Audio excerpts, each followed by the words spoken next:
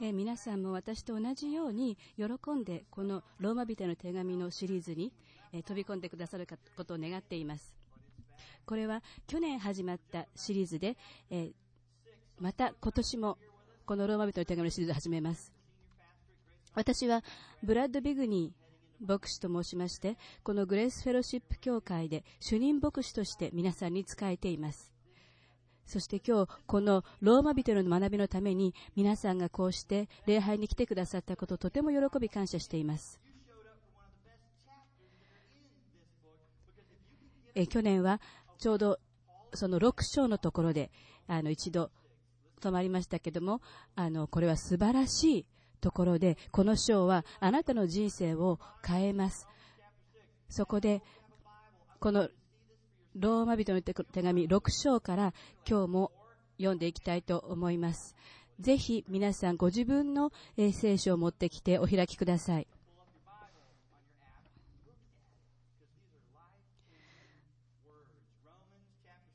あなたの人生を変える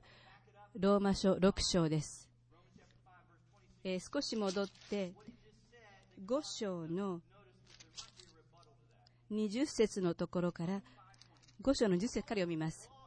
律法が入ってきたのは違反が増し加わるためです。しかし罪の増し加わるところには恵みも満ち溢れました。それは罪が死によって支配したように、恵みが私たちの主イエス・キリストにより義の賜物によって支配し、永遠の命を得させるためなのです。それではどういうことになりますか？恵みが増し加わるために私たちは罪の中にとどまるべきでしょうか？絶対にそんなことはありません。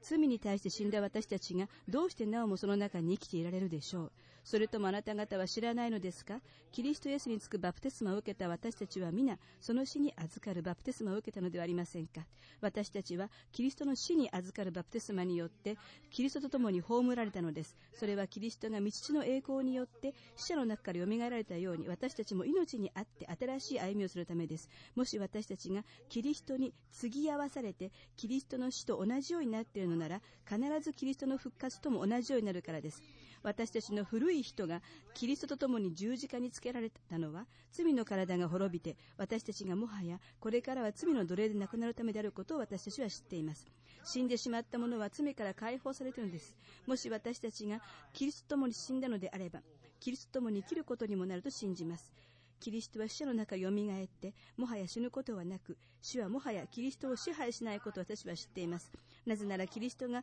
死なれたのは、ただ一度罪に対して死なれたのであり、キリストが生きておられるのは神に対して生きておられるのだからです。このようにあなた方も自分は罪に対しては死んだものであり、神に対してはキリストイエスにあって生きたものだと思いなさい。ですからあなた方の死ぬべき体を罪の支配に委ねて、その情欲に従ってはいけません。またあなた方の手足を不義の器として罪に捧げてはいけません。むしろ死者の中から生かされたものとして、あなた方自身とその手足を義の器として神に捧げなさい。というのは、罪はあなた方を支配することがないからです。なぜならあなた方は律法の下にはなく、恵みの下にあるからです。お祈りしましょう。神様、あなたの御言葉を感謝します。あなたの真実に、真理に満ちた御言葉に感謝します。そしてあなたの御言葉の力に感謝します。どうぞ私たちにあなたの御言葉を聞かせてください。そして私たちの心でアーメンと言って信じる心を与えてください。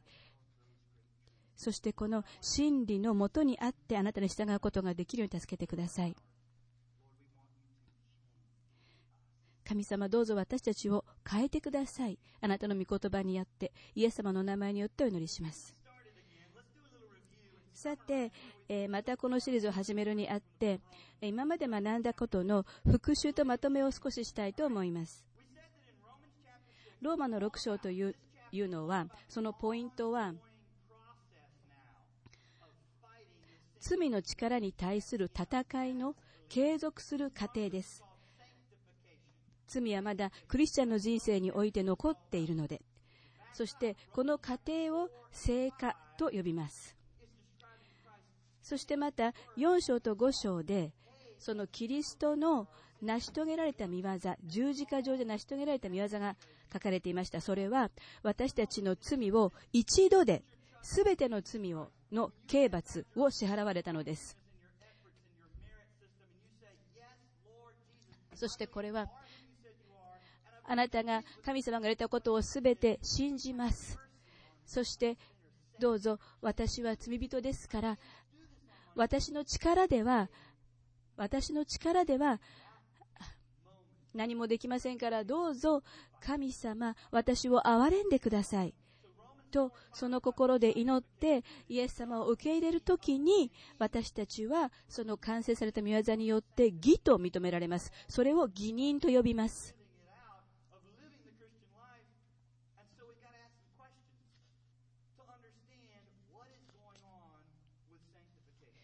ではその継続する過程である成果の方は一体私たちの信仰生活においてどのようなものなのでしょうか。そしてまたとても大事なことはそのクリスチャンとして生きていくときに罪はどんなところにあるのでしょうか。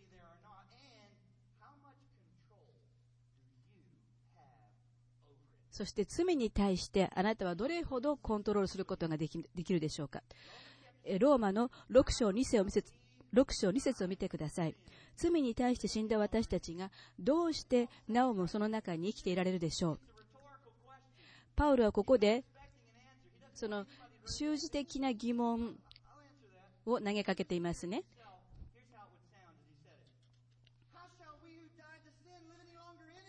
罪に対して死んだ私たちがどうしてなおもその中に生きていられるでしょうかと。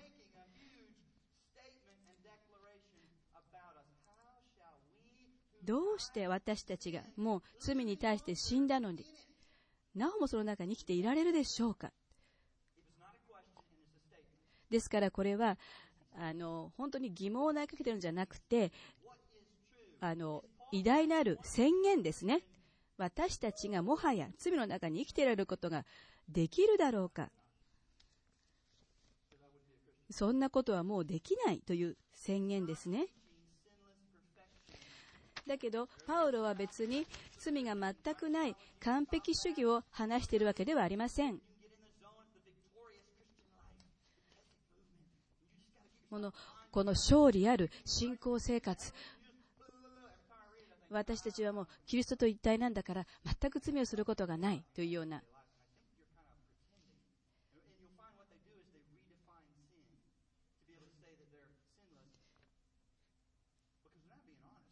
でもそれは本当ではありません。正直ではありません。私たちはその完璧に罪がなくなることはありません。ということはじゃあパウロはどういうふうに何を教えているんでしょうか。続けて読んでいくと分かります。続けて読んでいくと7章に来て、ここに7章を読むとその罪のない完璧主義ではないということが分かります。パウロ自身が強烈に葛藤を苦闘を覚えていることが分かります。そこを読んでみましょう。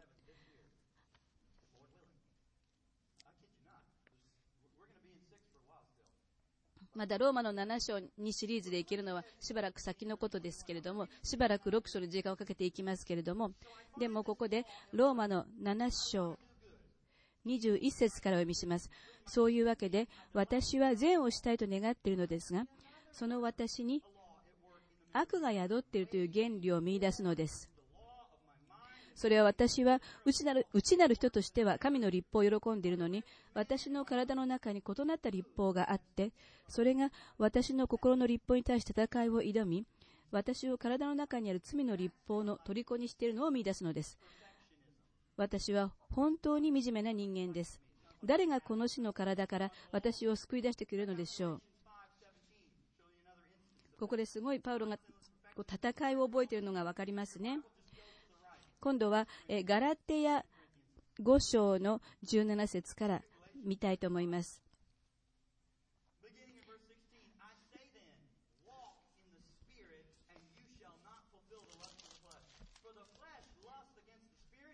なぜなら、肉の願うことは御霊に逆らい、御霊は肉に逆らうからです。この2つは互いに対立していて、そのためあなた方は自分のしたいと思うことをすることができないのです。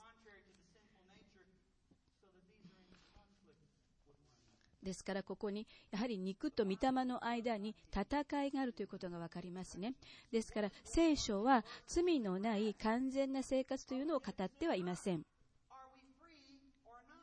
じゃあ私たちは罪から自由なんですか？解放されてるんですか？どうなんでしょうか？でも私たちにとても驚くべきことが起きるんですけれども、あなたが義と認められた瞬間、その瞬間から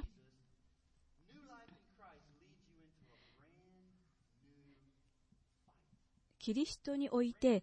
神聖した命が全く新しい戦いへとあなたを導くのです。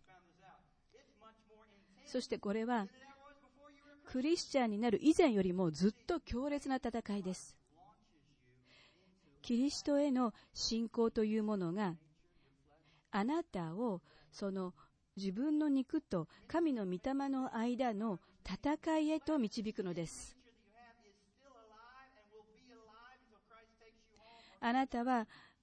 クリスチャンになってもまだあなたの中には罪があって、キリストの再臨まではその道を行きます。だからここには戦いがあります。でも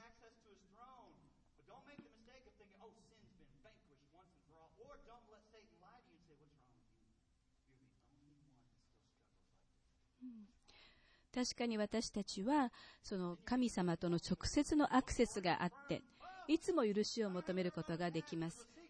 でもだからといって罪が全くなくなったわけではありません。またサタンの嘘が語られることがあります。あなただけだよ。お前だけがいつまで経っても罪をしている。そう語ってくるのはまたサタンの嘘です。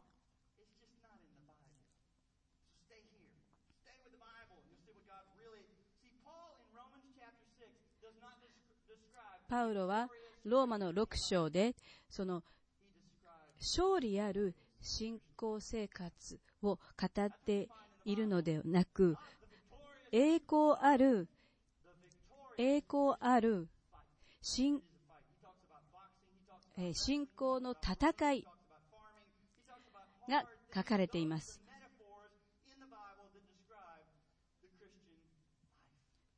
信仰生活における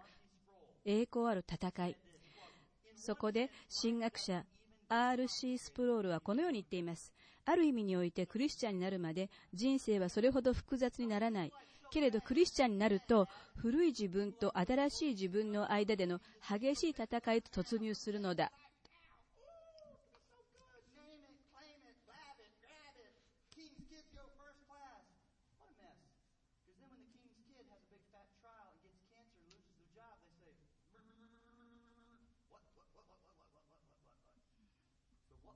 そう、テレビで誰かが言ってるように、クリスチャンになったからといっていろんな成功や幸せばかりが起きるわけではありません。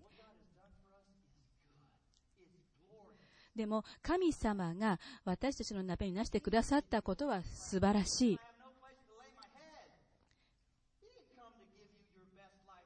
だけどその私たちの王である神様は私たちに永遠の命を与えてくださるけれども、だからといってこの地上での人生が全てバラ色なわけではない。私たちにはがんが起きることもあれば、子供が反抗することもある。でも私たちは神様との直接のアクセスがあって、神様に直接祈ることができるし、また同じ信仰を持つ兄弟姉妹にも囲まれている。でもだからといって罪がすべてなくなったわけではない。そこで今日は3つクリスチャンがその信仰を持つようになったクリスチャンがどういうふうに罪との関係を持つのか、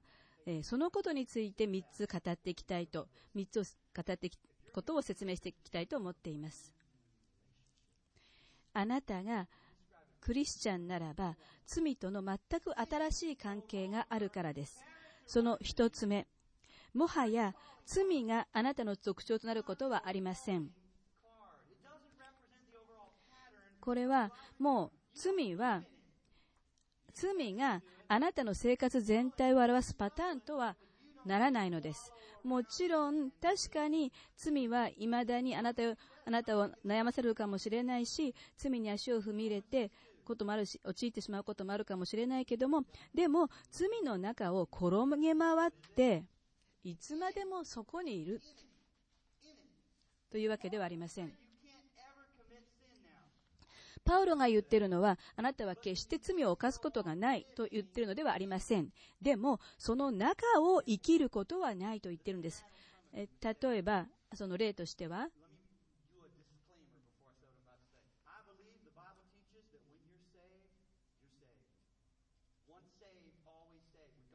もちろん聖書が言っているのは、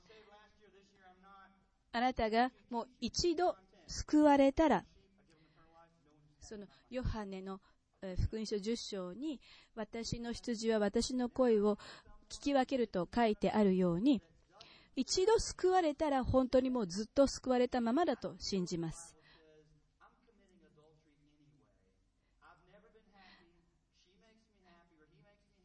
だけども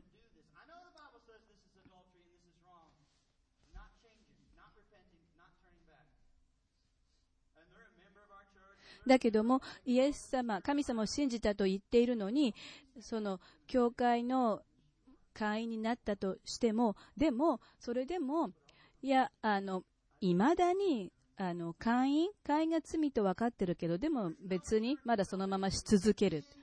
聖書に罪と書いてあるのは分かってるけど、でもまだ別にいいんだよ、そのままやっ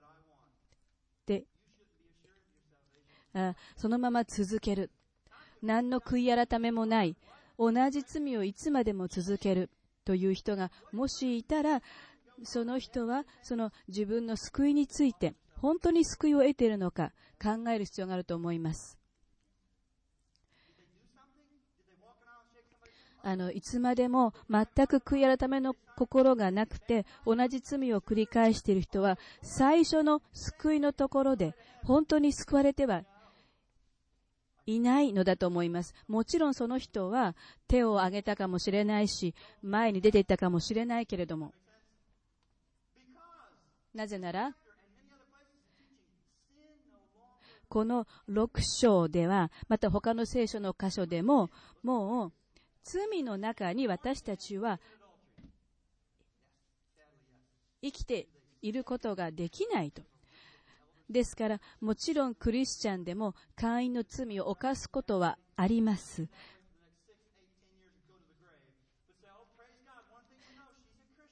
だけど、ずっとそのまま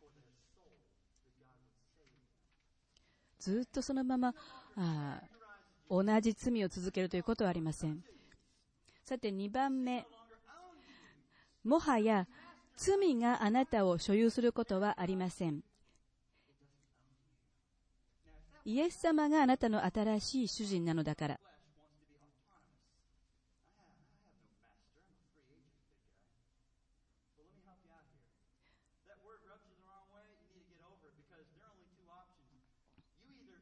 あなたは2つの選択しかありません。サタンを主人とするか、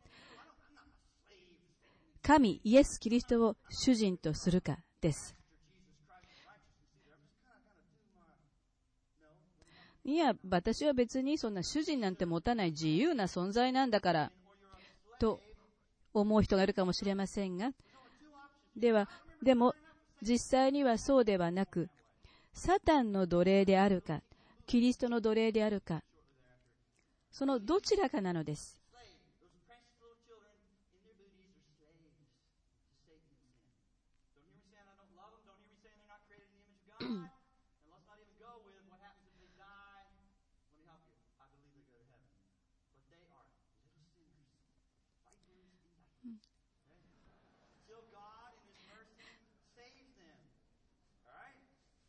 例えば赤ちゃんでさえも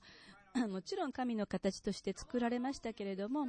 でもやはり最初は罪の奴隷です。でも今新しい命を得て申請したあなたはの主人はもうサタンではなくイエス様です。ローマの6章6節、私たちの古い人がキリストと共に十字架につけられたのは罪の体が滅びて、私たちがもはやこれからは罪の奴隷でなくなるためであることを私たちは知っていますと。確かに私たちはまだ罪を犯しますか？そう犯しますね。でももうキリストを主人として持つあなたはその罪の奴隷ではありません。パウロが私たちに言っていることは、キリストと共に十字架につけられたことの結果は、私たちがもはや罪の奴隷ではないということです。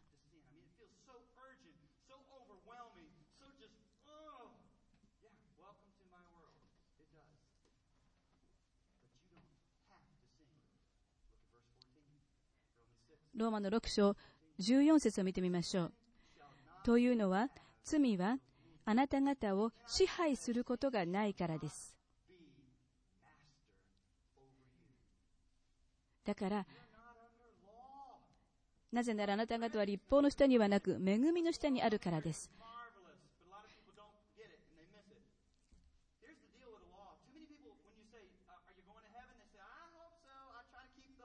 確かにその律法のことを考えるときに、よく多くの人があなたは天国に行けると思いますかと聞くと、律法を守ってるからね、行けると思うよ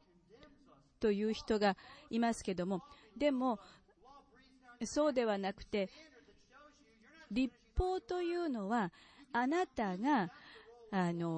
自分が思ってるほど正しくもなく、この律法を自分の力で全て守ることができない。そういう自分の罪を示すものです。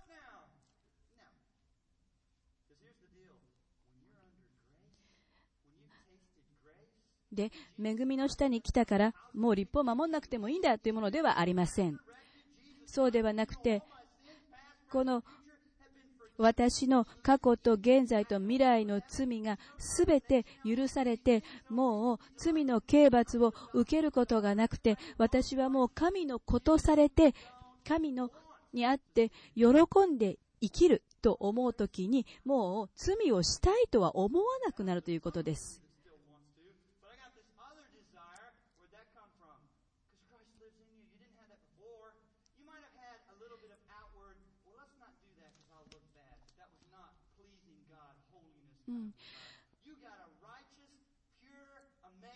以前も確かに外側だけ人から悪く思われたくないからとしてと思って良い行いをしていた自分もいたと思いますが、でも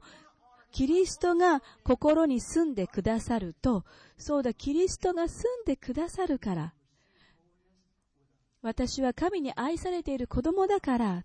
喜んで神様に喜ばれる清い人となりたいと思って、そういう清い心から罪を犯したくないと思うようになります。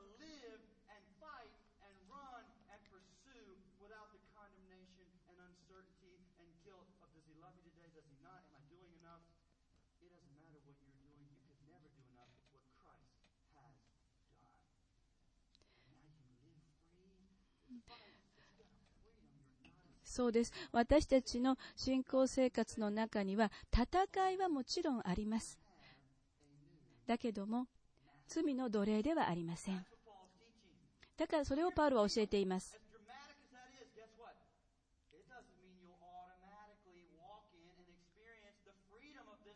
でもだからといって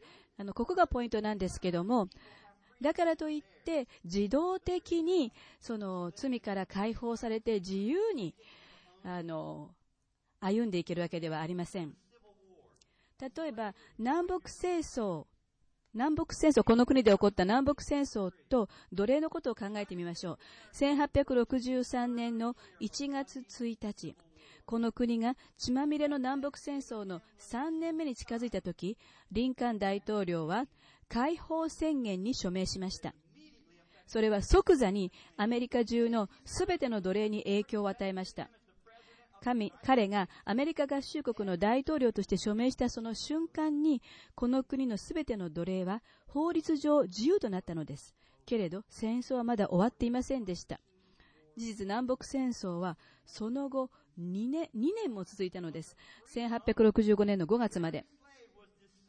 だけども、この奴隷の自由、奴隷の解放というのは、1863年1月1日に宣言されました。でもこの時、すべての奴隷がこの1863年1月1日に自由を感じたでしょうか？そして、すべての痛みと苦しみから解放されたでしょうか？そしてまた、すべての奴隷が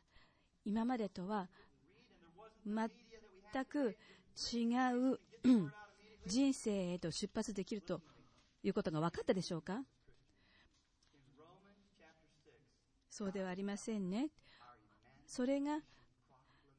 同じことなんです。私たちクリスチャンにとっても。このローマの6章というのは解放宣言です。もう自由です。あなたは罪を犯す必要がないし、あなたは罪とサタンの奴隷に必要になることもありません。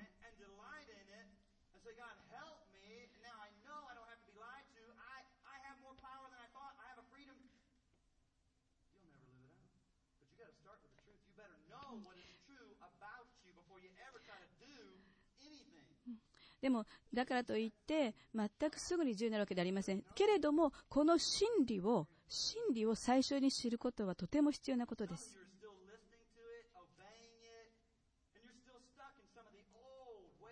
そしてあなたは、クリスチャンとして神に従おうとしていながらも、昔の古い考え方や罪にまた囚われることがあるかもしれません。その奴隷のメンタリティによって足を引きずりながら生きるような時もあるかもしれません。でも罪はもうあなたを所有していません。この鎖はもう断ち切られたのです。確かにまだ私たちのうちには罪の性質があるし、確かに戦いがまだ続きます。でも罪はあなたをもう所有しません。このことをもう少し例え話、例を話したいんですけども、何年か前に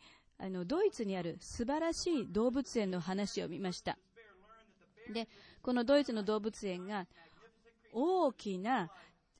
茶色いクマを授業中のサーカスから買ったのです。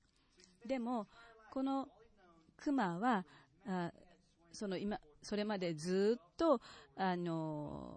約3メートル四方の檻の中に生きていて、そこで行ったり来たり頭を振りながら暮らしていました。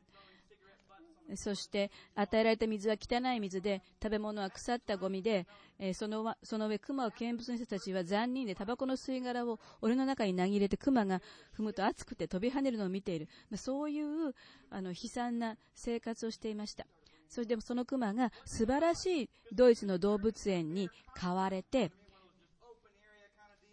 でその動物園には素晴らしいオープンなその動物が住める場所があって、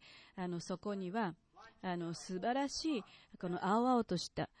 青草が茂っていて、きれいな水と池があって、広くて素晴らしい場所、しかも美しいメスグマまで用意されていました。ところがその飼育係の人が檻をそこに持ってて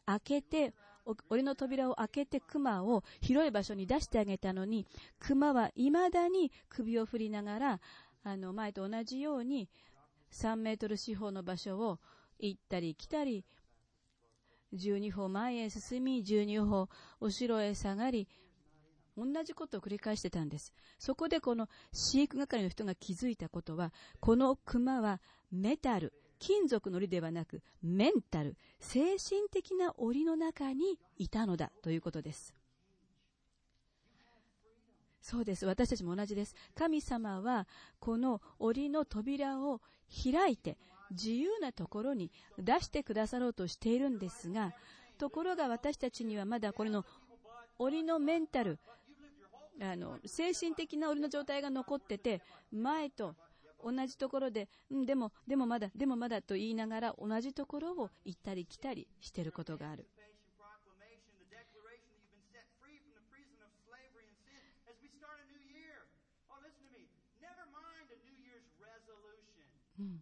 でもパウロはここでその解放宣言というのをあなたに見てほしいと思っています。これはその罪の奴隷となること、罪の檻から、刑務所から解放されたということです。この新年にあたって、もう新年の抱負とか言いますけど、でもそれよりもこの新年の革命、すなわちこの真実を握っていただきたいと思います。あなたはキリストにあってある自由、もうあなたは罪があなたの特徴づけることはないし、罪があなたを所有することがないし、罪の力があなたを支配することはありません。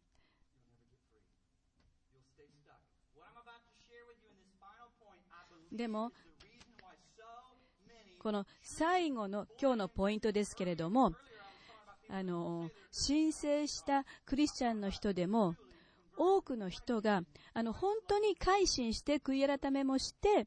それで申請したクリスチャンでありながらもまだこう罪から逃れられずにいる人がいます。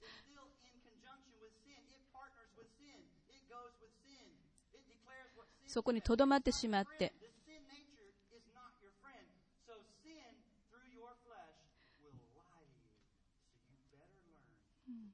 そのあなたの肉の内にある罪が語るのです。だからあなたは自分自身に耳を傾けるよりも言い聞かせることを学ぶ必要があるんです。あなたの肉がいつもあなたに語りかけます。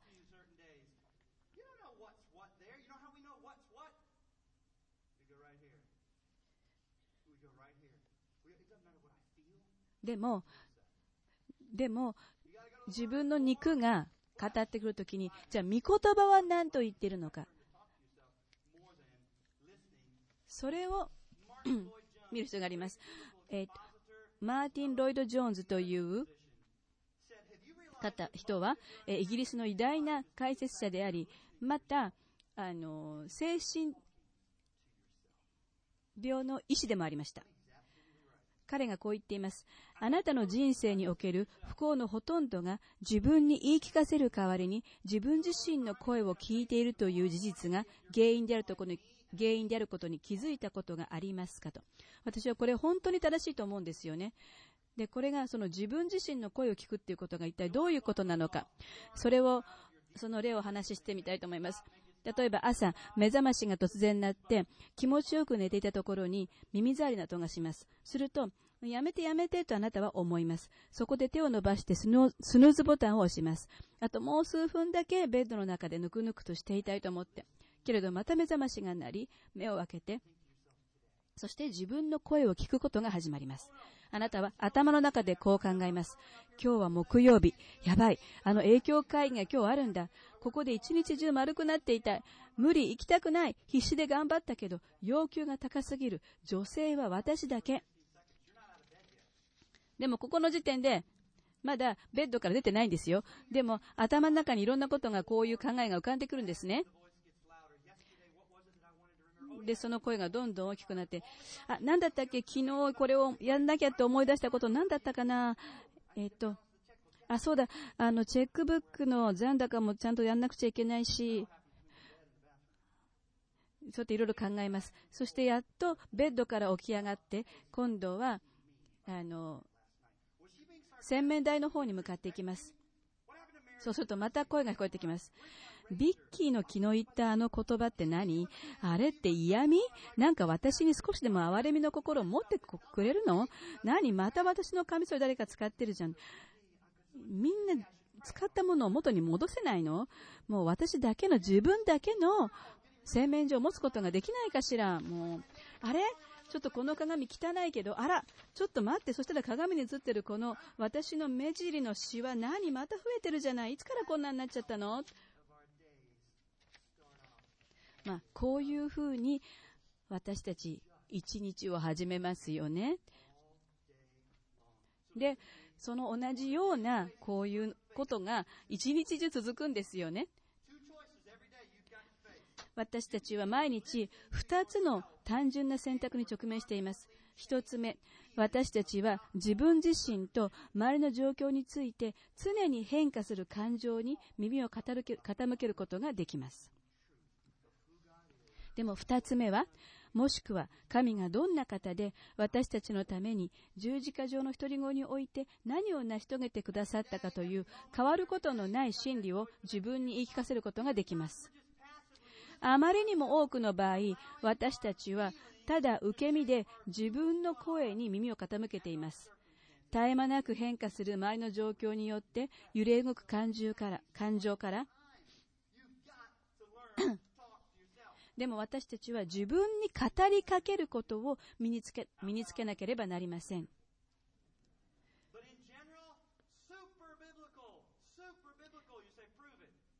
それは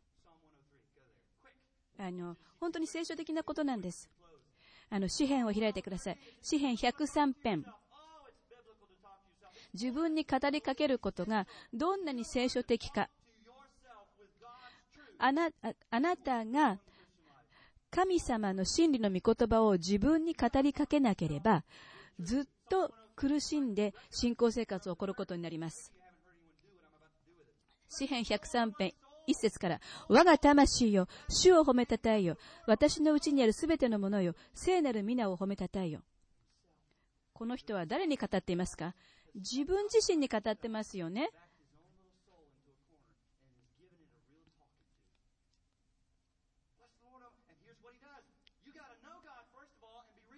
ですから、あなたは神を知り、神の御言葉を読む必要がありますが、また何が真理なのか、もう一度思い起こす必要がある。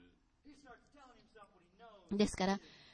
知っている真理をもう一度自分に語りかけているんです。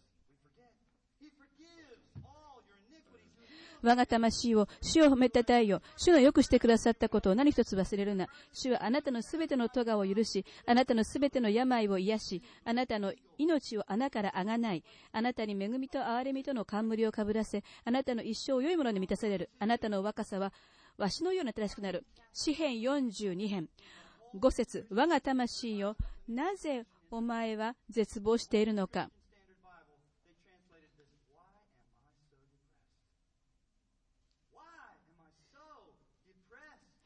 別の訳では、なぜ私はこんなに落ち込んでいるのかというのもあります。見舞いで思い乱れているのか。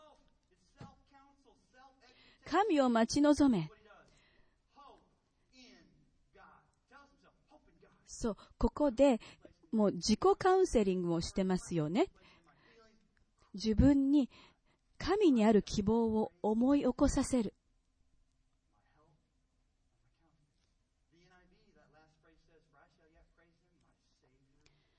私はなおも神を褒めたたえる。御顔の救いをと。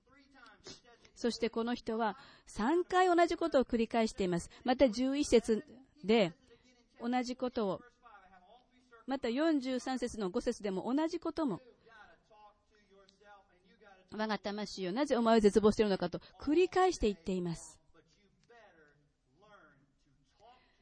ですから自分の声をただ聞き続けるよりも、神の御言葉を自分に言い聞かせることをあなたは学ばなければなりません。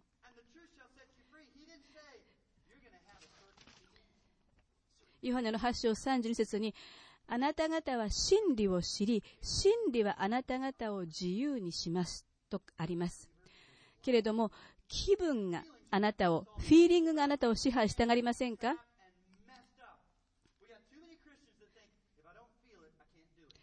よくこういう気分がしないとやる気がしないとか言ってる人がいますね。でもサタンがよくその気分の中で訴えてきます。本当にそういう気持ちがするか、本当にそういう気分がするかと言って。でもその気分にかかわらず、気持ちにかかわらず、神の真理に従って歩むのです。ですから自分自身の気持ちに耳を傾けるのでなく、信仰生活においては神の真理を自分に語ることを学ぶ必要があります。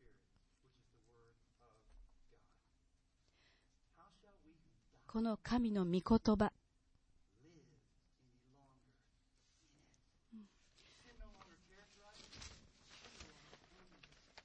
罪に対して死んだ私たちがどうしてなおもその中に生きていられるでしょうと。